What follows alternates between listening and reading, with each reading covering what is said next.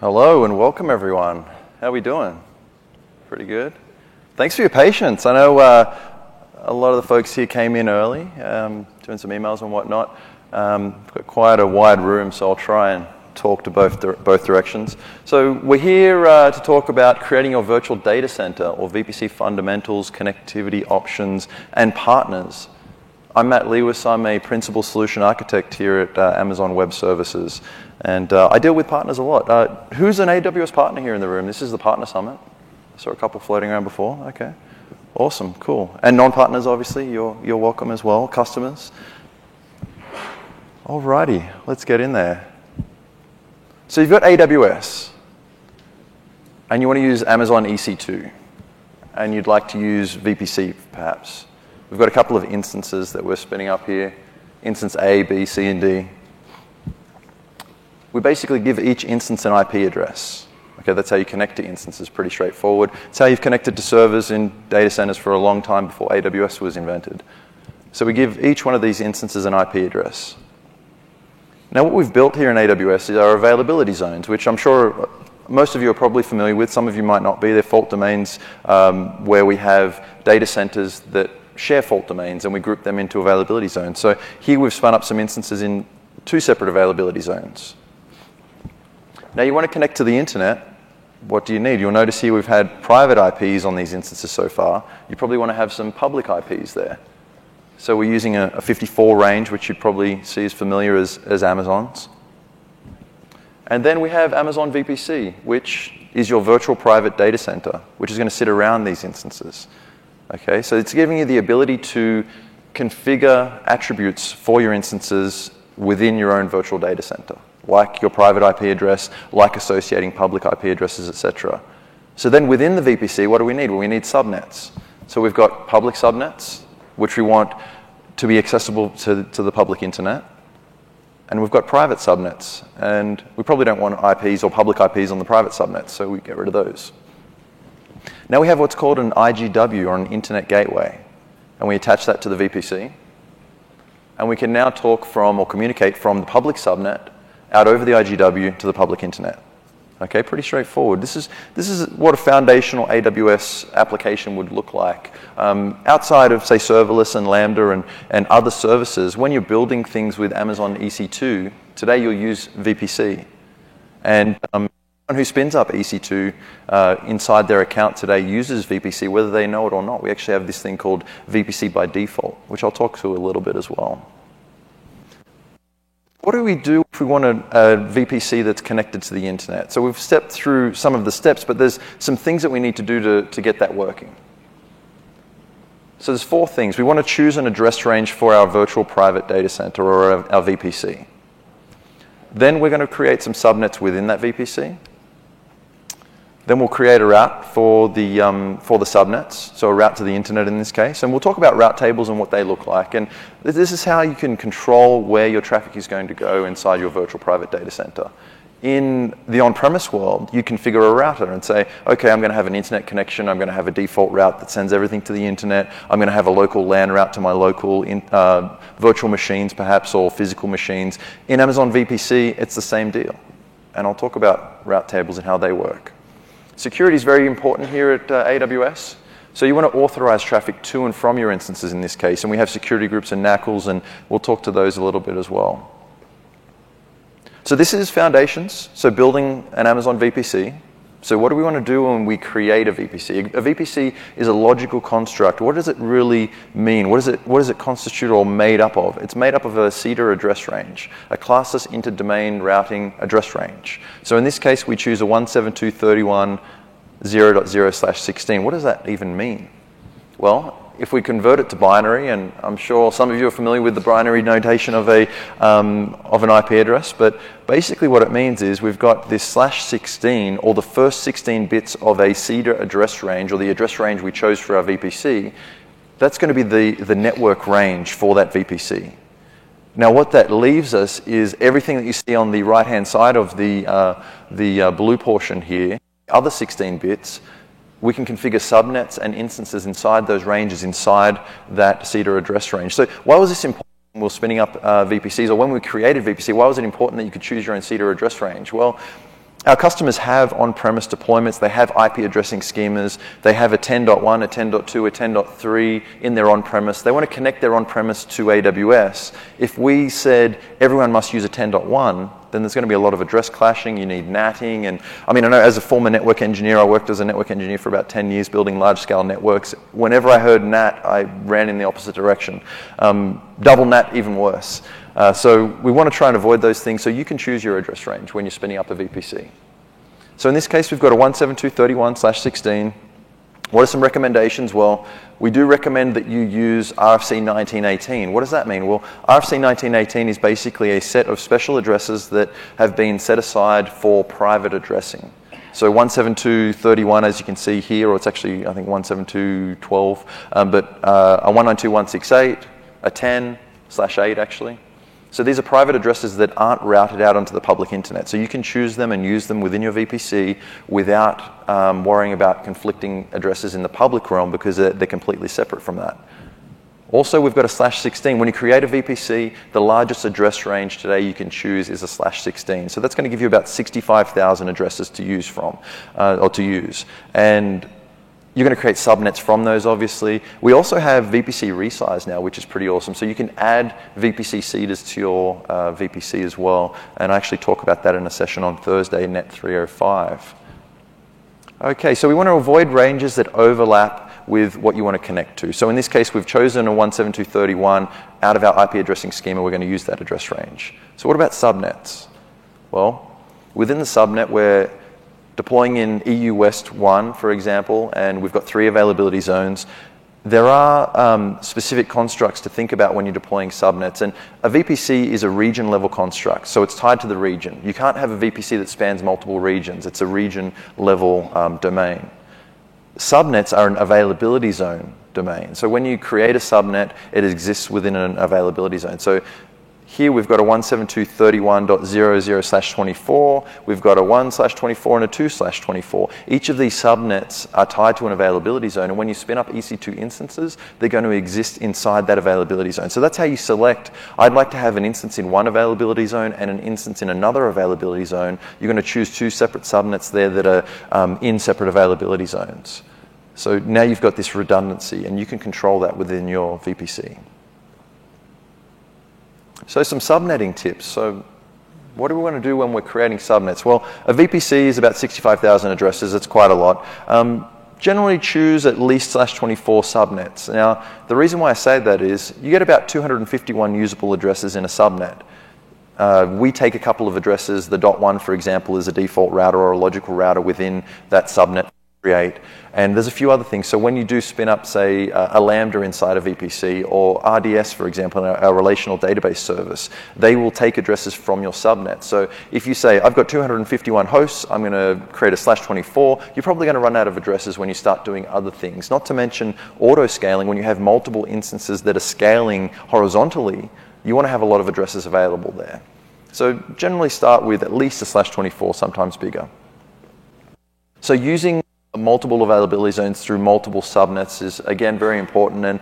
And just one point here on the EC2 SLA, we do say that you must have multiple instances in multiple availability zones. So that's how we control the fault domains, again, within the VPC. So we want to route to the internet. What does that look like? Okay, so the route table is going to define where packets go. You've got a VPC. Where do you want to send packets? Do you want to send packets to the internet? Do you want to send packets over a peering connection to another VPC? Do you want to send packets over a VGW to an on-premise via a direct connect or a VPN? The routing table is really where that happens. Your VPC has a default route table to start with. Now, who's heard of a default route? Yeah?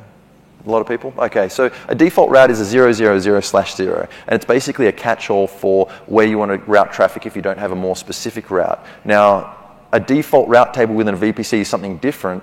Don't get confused with the word default. It is a bit confusing, but the default in this case is you've got a route table that will be used by default. Okay, so when you spin up a VPC, we will give you a route table that VPC is going to use. When you spin up a subnet, that subnet's going to inherit that route table by default. Now, that can be something to consider, because what you want to do is have your subnets as separate fault domains. Again, they're in separate availability zones if you've configured them that way. And then you want to have a separate route table per subnet to separate the fault domain even further. So you've got a default route table, you create a subnet, create another route table for that subnet as well. So you can assign different route tables to your subnets. Very important and something that you should always consider.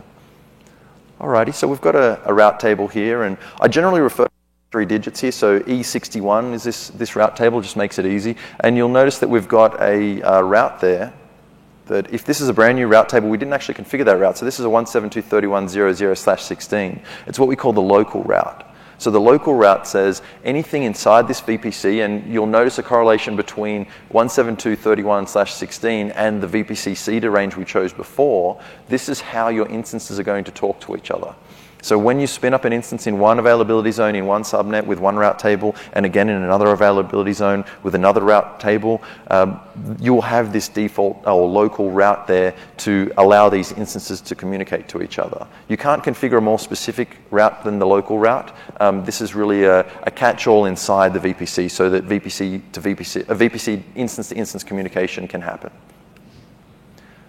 Okay, so what if we want to send traffic to an We want to send internet traffic via an internet gateway. What do we do here? Well, we want to add a route, a default route again, so 000/0 via an IGW. What that's going to do inside this route table is say anything local, I'll send it to the local router, so the 172.31/16. Anything that isn't a part of that, I'm going to send to the IGW or the internet gateway, which is, think of it like a logical router that's attached to the VPC, giving you internet access. So anything that isn't defined for the VPC, let's send it to the internet. All right, so network security inside your VPC. So we do have a shared security responsibility model. AWS takes care of the physical security of your hosts that the instances are sitting on. By shared, it means that you can configure security as well. So security groups and NACLs are one way of doing that. And network ACL or a NACL is like a stateless firewall. So we can basically configure a rule here that we can apply on a subnet basis to say what traffic do I want to allow inside and outside of this subnet. So that's an layer of security that we can configure there. So in this case, we're allowing all traffic, and by default, NACLs or network access control lists will allow all traffic. And we've got an explicit deny there, so you can change that. And you could have someone come in from your IT operations folks who could configure a block on a particular port that they don't want these instances to access, etc., at a subnet level. Okay, so security groups, a little bit different. Security groups actually follow the application level construct. So they're based at an instance basis. So when we configure a security group, we spin up an instance, we assign a security group to that instance. So in this case, we've got a certain type of application in yellow. It could be a web application, and we're assigning a security group to that, to those instances. Blue here could be our database or application tier. So in this case, we've got 2 separate security groups. Now, what's the purpose of having 2 different layers here? Well, security is always a layered approach. So we want to have basically an open layer or a web. In this case, this is a 2-tiered web architecture. We have our web instances, which are open to the outside world. So anyone can come in, and you've got a default route there. You've got an IGW, and you've opened up your security group. So anyone can come in and access your website or your application or whatever you may be running there. Then we've got a more constricted security group for our application or database tier.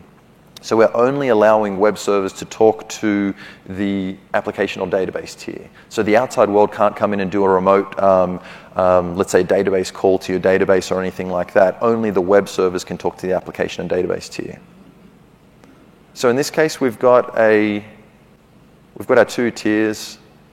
So hosts in this tier, so we can see here, and I think I can. Oh yeah, that works pretty well. We've got our web security group here on top.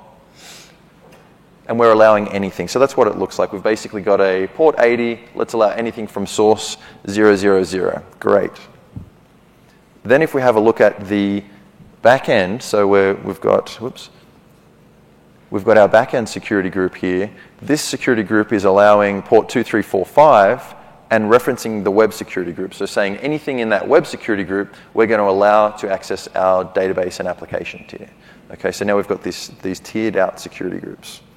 So only instances in your My Web Servers security group can access the instances that have this security group associated. Alrighty, some additional notes here on security groups. So you always want to the principle of least privilege. So security groups, you don't want to open them up to the world and block specific things. You probably want to block everything and open up specific things. So for example, HTTP port 80, it's a web server. Outside world should probably be able to access that web server on port 80. If you're not using, let's say it's not a mail server or something else, you probably don't want to have that port open to those web servers. So always follow a principle of least privilege with security groups. You can also create egress and ingress security group rules. So if you've got an instance that you don't think should be accessing the outside world or initiating traffic, you can block that as well. And you'll always see a one-to-one relationship between security groups and applications. So web instances, web security groups, application or database security groups, etc. So there's a correlation there between applications, security groups, and generally IAM roles, so our rules that say what these instances can do within your AWS account. Alrighty, so let's tie it all back together and see what this looks like, the VPC that we've created. We've got a VPC CEDAR range. I've chosen a 10.1.0.0/16 just because I can. You can choose any range you want, actually. Even public ranges, but we do recommend private. We've got our multiple availability zones with multiple subnets. So we've got 2 public subnets here. We've got 2 private subnets. We've got a couple of instances inside those subnets. We attach an IGW to the VPC.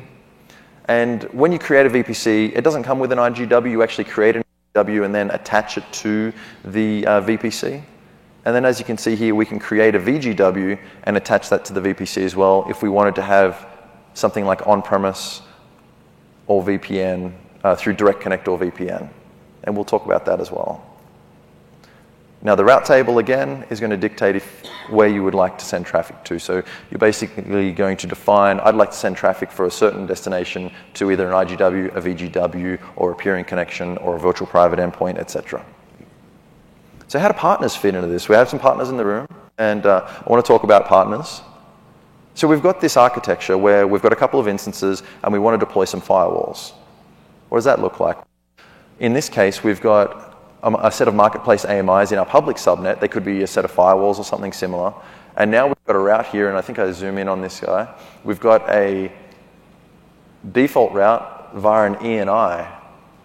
Okay, so we're basically sending all internet traffic for, this is say for the route tables for these instances, we're sending that to this ENI, which could be this instance here. So then we're basically determining, okay, we'd like to send traffic from these instances, we'll send that up to the marketplace AMIs. So the AWS Marketplace has a bunch of different firewalls, things like the Cisco CSR, if you want routers, so Sophos, Palo Alto, Barracuda, and a bunch of others like Fortinet, Checkpoint, etc. So partners and firewalls that you use on-premise, you can actually deploy these inside your VPC as well, using route tables, etc. Now, one thing about route tables is, think about route tables as a static routing mechanism. So you can configure a static route to a specific destination. What about if we want to have a little bit more of a dynamic architecture? So what we've got here is an auto-scaling tier of firewalls. So we're actually using, this is for outbound to inbound. So in this case, we've probably got something out here talking to maybe some web servers, and we'd like some sort of firewalls or something that's doing some kind of visibility, or it could be doing some form of firewall ruling, etc. And we'd like to auto-scale these. So in that case, we can basically have a set of firewalls in an auto-scaling group, and we've got what we call an ELB sandwich configuration, where we've got multiple ELBs. We've got a front-facing load balancer up here, which is going to load balance across the multiple firewalls, and then the firewalls are then sending to a lower tier ELB, which is then load balancing across the multiple web servers. So what's going to happen is, if your web instances get overrun by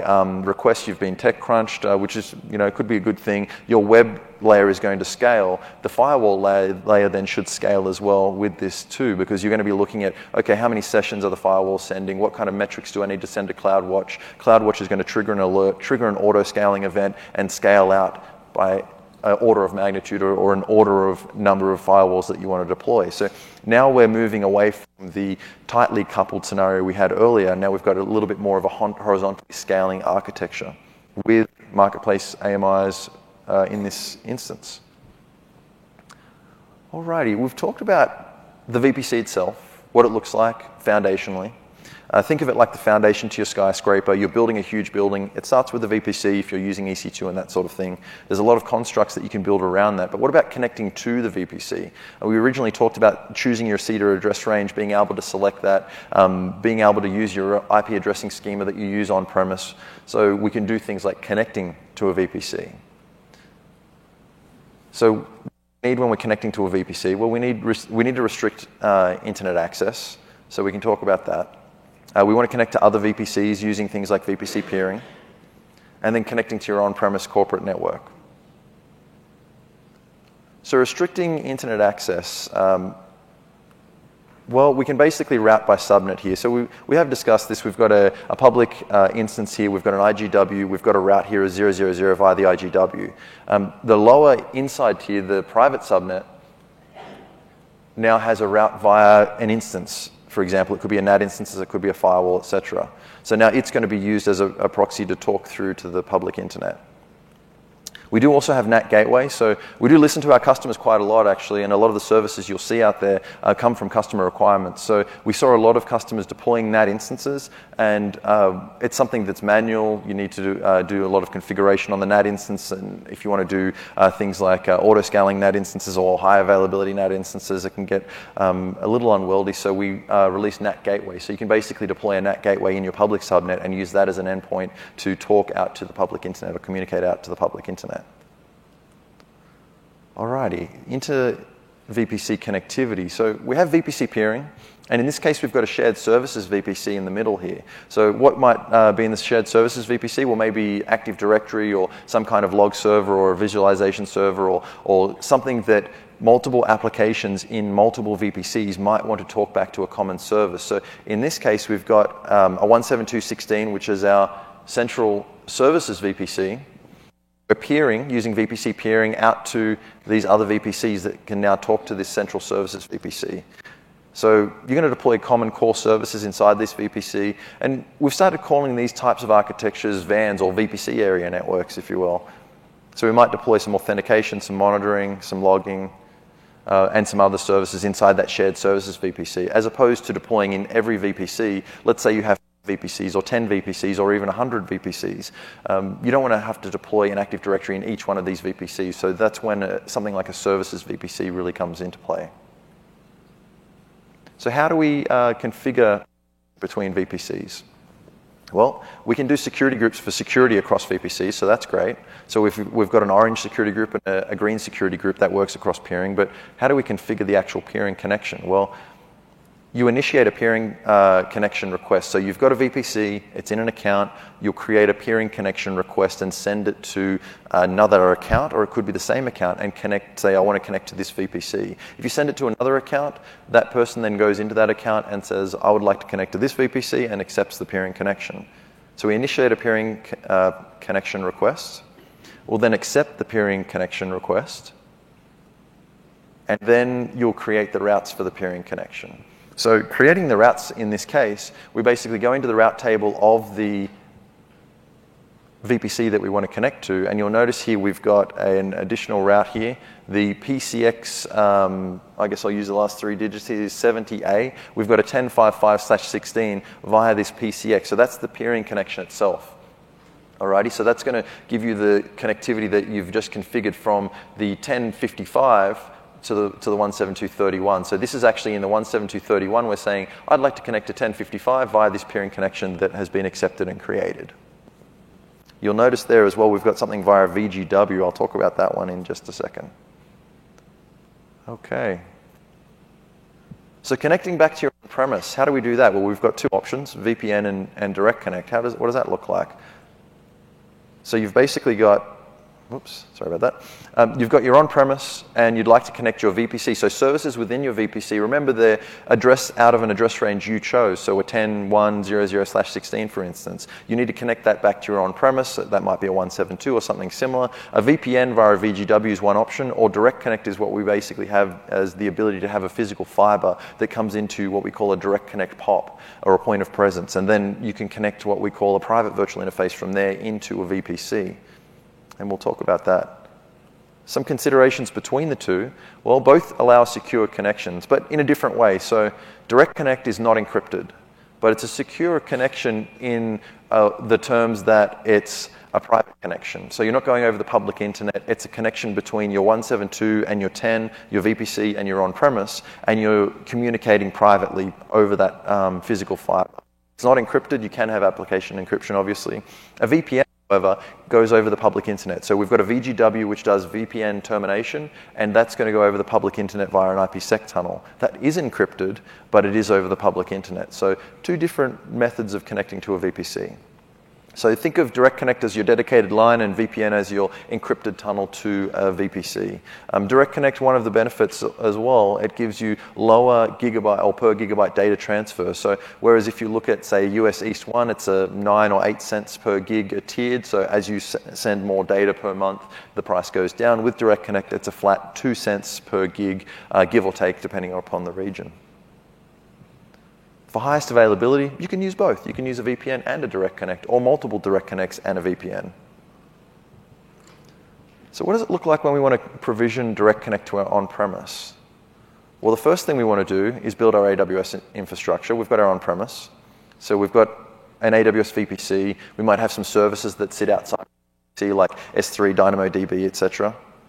Then we create a virtual gateway. So we create a VGW, or a virtual private gateway, and then attach it to the VPC we want to connect to via a private virtual interface.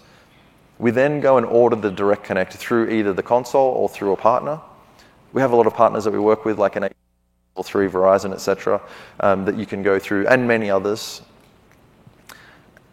And then you'll choose a Direct Connect POP that you'd like to connect to. So we've deployed in many POPs over even the last 12 months. The list is growing. So the regions and areas that we're in for Direct Connect is growing phenomenally. It's amazing. But you basically will then have a customer device or partner device in a cage at that co-location facility. So in this case, we're in an Equinix facility in Silicon Valley.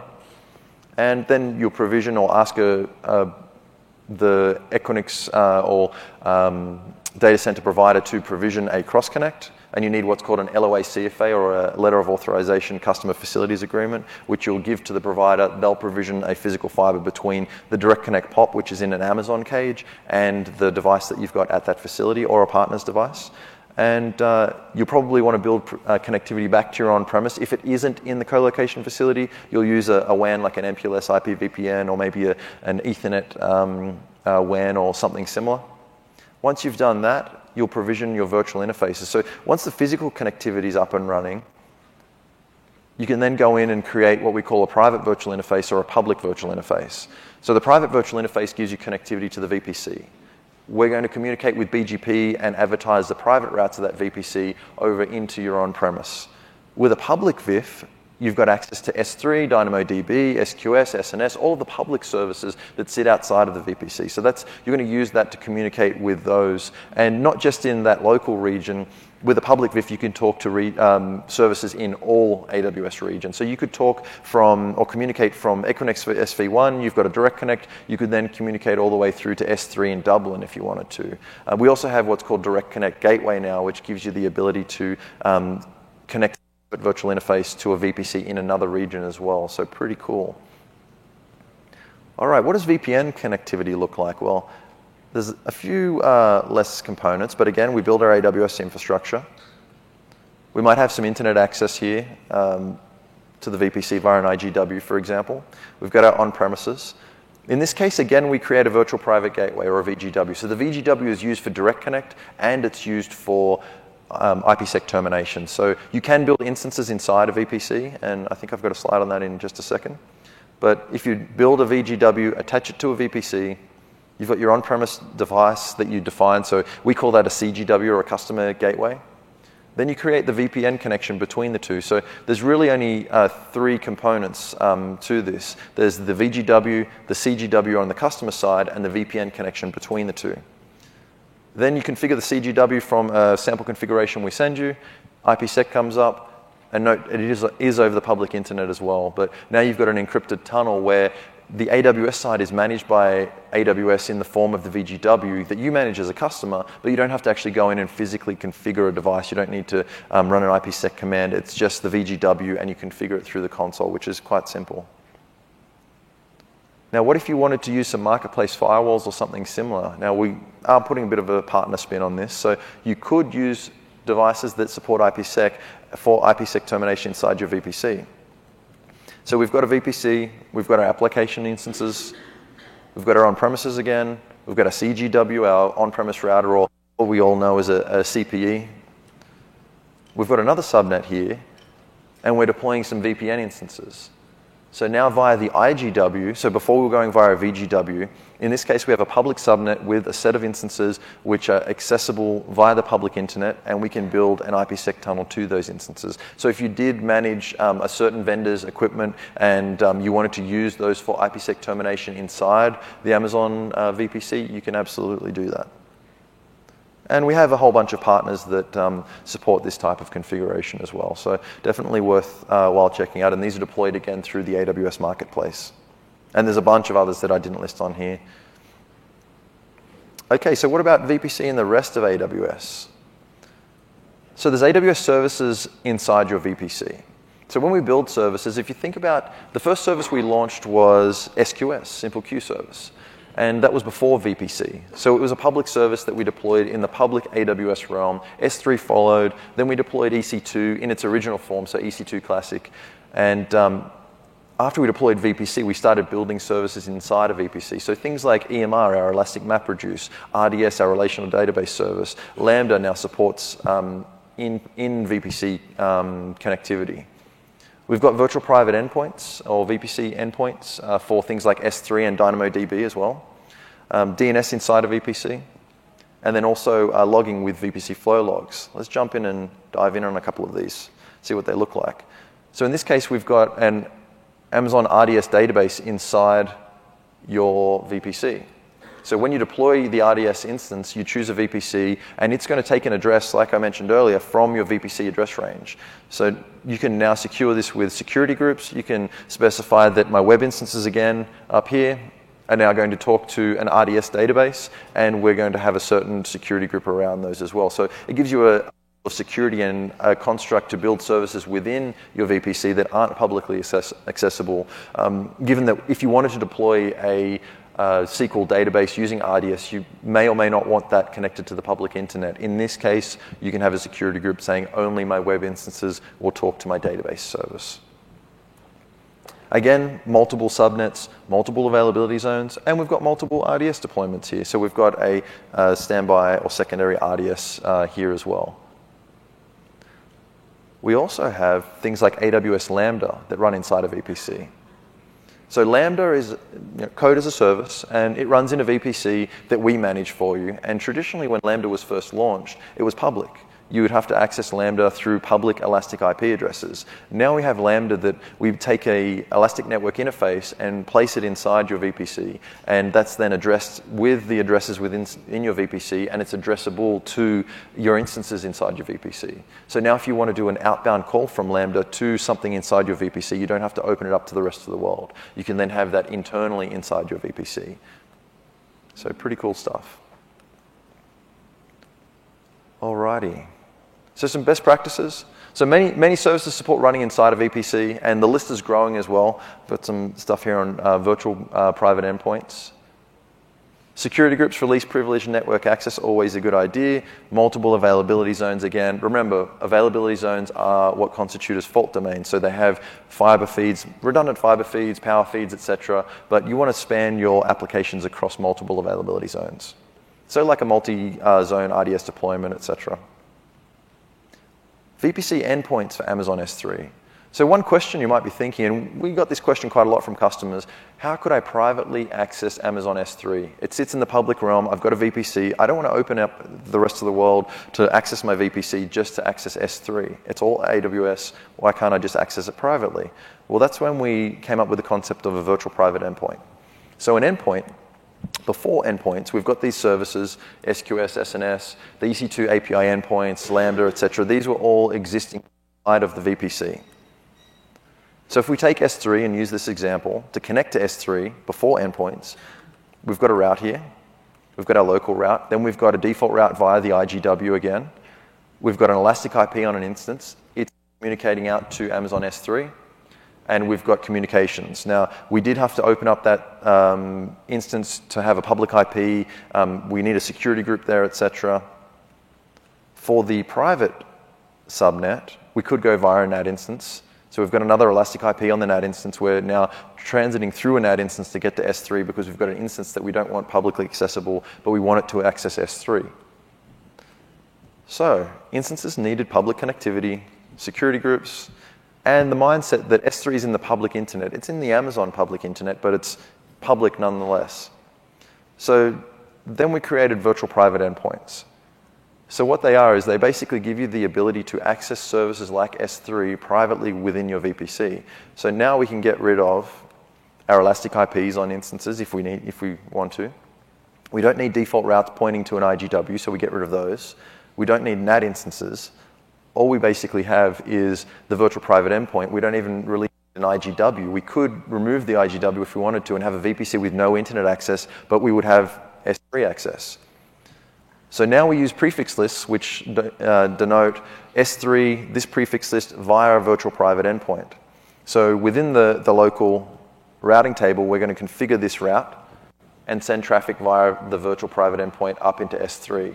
Now, everyone generally chooses a 10.1.0.0/16 or a 10.0.0.0/16. How does S3 figure out that's customer A, customer B, and customer C? Well, we've got a specific tag that we attach to packets transiting a virtual private endpoint that identifies the VPC. So we know it's a 10.1.0.15 in this case, but also it's got a VPC A, B, C, D, E as well, so we know where to send that traffic back to. So think about it this way in the fact that S3 is still a public service. It's still going over the public AWS backbone, but now you're privately talking to it via a private IP address. So you're not opening up that instance to the rest of the world. Alrighty. So even private subnets can talk via a virtual private endpoint. This also gives us the ability to have an IAM policy. So we can restrict, with an IAM policy on a bucket, we can say, I only want this VPC to access this S3 bucket. So we can have an additional layer of security there for that public S3 bucket. If it were public, you can make it private and configure an S3 IAM policy there. We also have DynamoDB via a virtual private endpoint, so that's pretty cool. So we'd basically have an additional prefix list for DynamoDB via the virtual private endpoint. So recently, virtual private endpoints increase performance too, or was that something else? No, that was something else. Yeah, we can talk about that after. Come see me. So virtual private endpoints allows access to DynamoDB and S3. But then we recently deployed this thing called AWS Private Link. So again, if we think about when we deployed Lambda and said, okay, well, let's make that available inside of VPC. What did we do? We took an Elastic Network Interface and we brought it into your VPC, and now you could access Lambda. We're basically doing a very similar thing here with things like the AWS EC2 API. So previously, if you wanted to do an API call, you'd have to have an instance with public internet accessibility, and you'd talk to the API endpoint. Same thing with Elastic Load Balancing, Kinesis streams as well. So now all of these services come in via an interface. So it's not a virtual private endpoint, but they're using the interface method to be accessible within your VPC. And this launched, I think it was early November. So now we have additional services that reside within your VPC and can be talked to or communicated with privately. So pretty awesome stuff. All right, so Private Link is basically going to give you the ability to reach these other services. And the beauty of Private Link is because we're using an ENI and we're using an address within your VPC, we don't actually have to do the route table update because it's basically now within your VPC. And remember, we had that local route for the VPC. You'd be using that to communicate with these. So it's a little bit small here, but if we did go to create an endpoint, you'll notice that there are the original gateway for DynamoDB and S3. I think I'm not wearing my glasses, so it's hard to see over there as well. But now we have these additional interface private link abilities for these other services. Pretty cool stuff. Okay, and we're obviously going to be expanding this list as we go along as well. So DNS inside of VPC.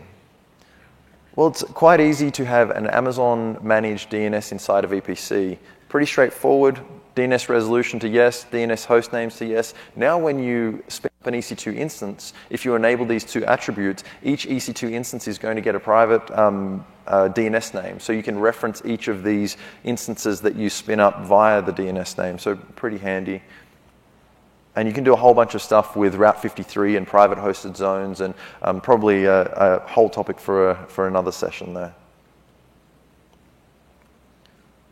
Okay, so private hosted zones with Route 53 gives you the ability to basically configure your private hosted zone for your VPC. Okay, so VPC flow logs. Visibility is one of the things that we heard from our customers that customers want. So in the traditional days, you'd use MRTG, you'd use NetFlow, you'd use routers that send sampled packet rates to some visibility service, and you'd basically get some form of, generally looks like a sine wave and your peaks and troughs, etc., some form of traffic visibility inside the VPC. Before VPC flow logs, we didn't have that. There are partners out there that do this sort of thing. So there was, I think, BMC ClearSight was one of the products that used to do this, where you could have a NetFlow agent on an instance sending to a NetFlow collector, and you'd get visibility of the traffic on your instances. So we saw that there was a lack of visibility on instances, and we developed this thing called VPC flow logs. And what flow logs basically is metadata for the traffic that's going in and out of your instances. So now if you've got an instance in a couple of AZs, you configure flow logs, and that's going to send traffic to CloudWatch.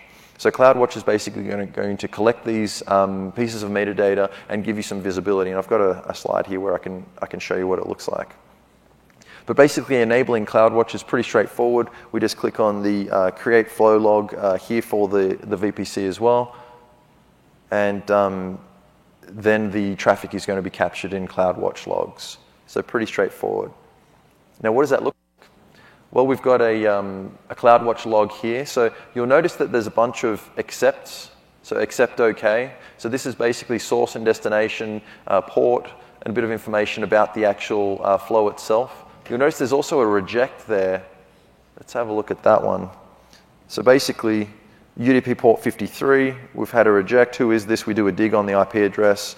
It could be internetpolice.co or something like that, but it gives you a bit of visibility into if traffic is passing through to your instances or if it's being rejected as well. So flow logs is giving you the metadata on visibility for your traffic, so pretty cool stuff.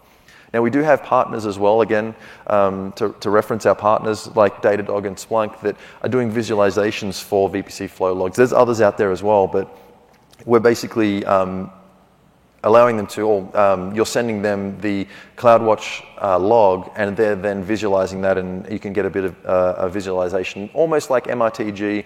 What I'd like to see with flow logs in the future is NetFlow-esque like behavior. I mean, right now it's metadata, and it's actually quite useful, but I'd love to see that expanded to include more attributes and like what we used to get from routers and that sort of thing. But Datadog and Splunk and others basically give you a bit of visualization there. And there is a white paper out there around how to build your own visualization from CloudWatch as well, which is probably worth checking out. Okay, so VPC, your private network in AWS. So we've got our VPC that we built early. We've got our public subnets. We've got our private subnets. We're using VPC. We're using EC2. We've got some elastic IPs associated with our two instances in the public subnet. Our private subnet doesn't have public IP addresses. We now know that we can use virtual private endpoints. So if we want to talk to things like S3, if we'd like to talk to things like DynamoDB privately over virtual private endpoint, we can do that. Pretty cool. Also, we've got peering, so VPC peering within a region right now. So we've got a VPC inside the same region. We can set up a peering connection and then communicate with that VPC. So we've got private connectivity between, let's say, a 10. In this case, we've got a 10, a 1. Actually, there's a typo here on the IP address. Awesome. We've got a 10/16, and we can communicate with maybe a 172 or something like that. You do need to have unique addresses with peering again, too. We've got a VGW, our virtual private gateway, VPN connectivity, direct connect connectivity, so the physical fiber that you can bring into a direct connect POP, a VPN which you can configure over a public internet connection. And we've also got CloudWatch with VPC logs as well, giving you some visibility there. So you can see as we've gone from a foundational virtual private data center, we're now adding these additional services and features where you can get things like visibility, get things like connectivity, get things like private connectivity to other services like S3 and Dynamo, DB, etc. So there's these add-ons that you can build depending upon how you want to build your architecture. So some pretty awesome things there. NAT Gateway as well. How could I forget NAT Gateway? That was, NAT Gateway is great, actually. And other services like Amazon RDS and Lambda, etc., existing inside your VPC. Route 53 for private hosted zones as well. Alrighty, so that's what a VPC really looks like today. There's a bunch of other services too. Now, some related sessions worth checking out for the network savvy. Here, there's a whole bunch of stuff here. For the basics as well, this was a foundational service. I keep building upon this scenario in Net 305. Have a look in the agenda. Check it out. It's on Thursday, I think 1 or 1:45. And I'll basically take the architecture that we built here and add services that we've deployed in the last 12 months and see what that architecture really morphs into. So feel free to come along and check it out. Shameless plug, we did release the AWS Certified Network exam certification guide recently as well. Check it out. I'm one of the authors. I don't get any royalties, so feel free to check it out as well. And that's all I've got for you guys. Thanks very much. We've got about 15 minutes left. Thank you. I'll be down the front for questions as well. I've got about 15 minutes and then about another 10 minutes before my next session, so happy to answer any questions at all. Just come on down and have a chat. Thank you.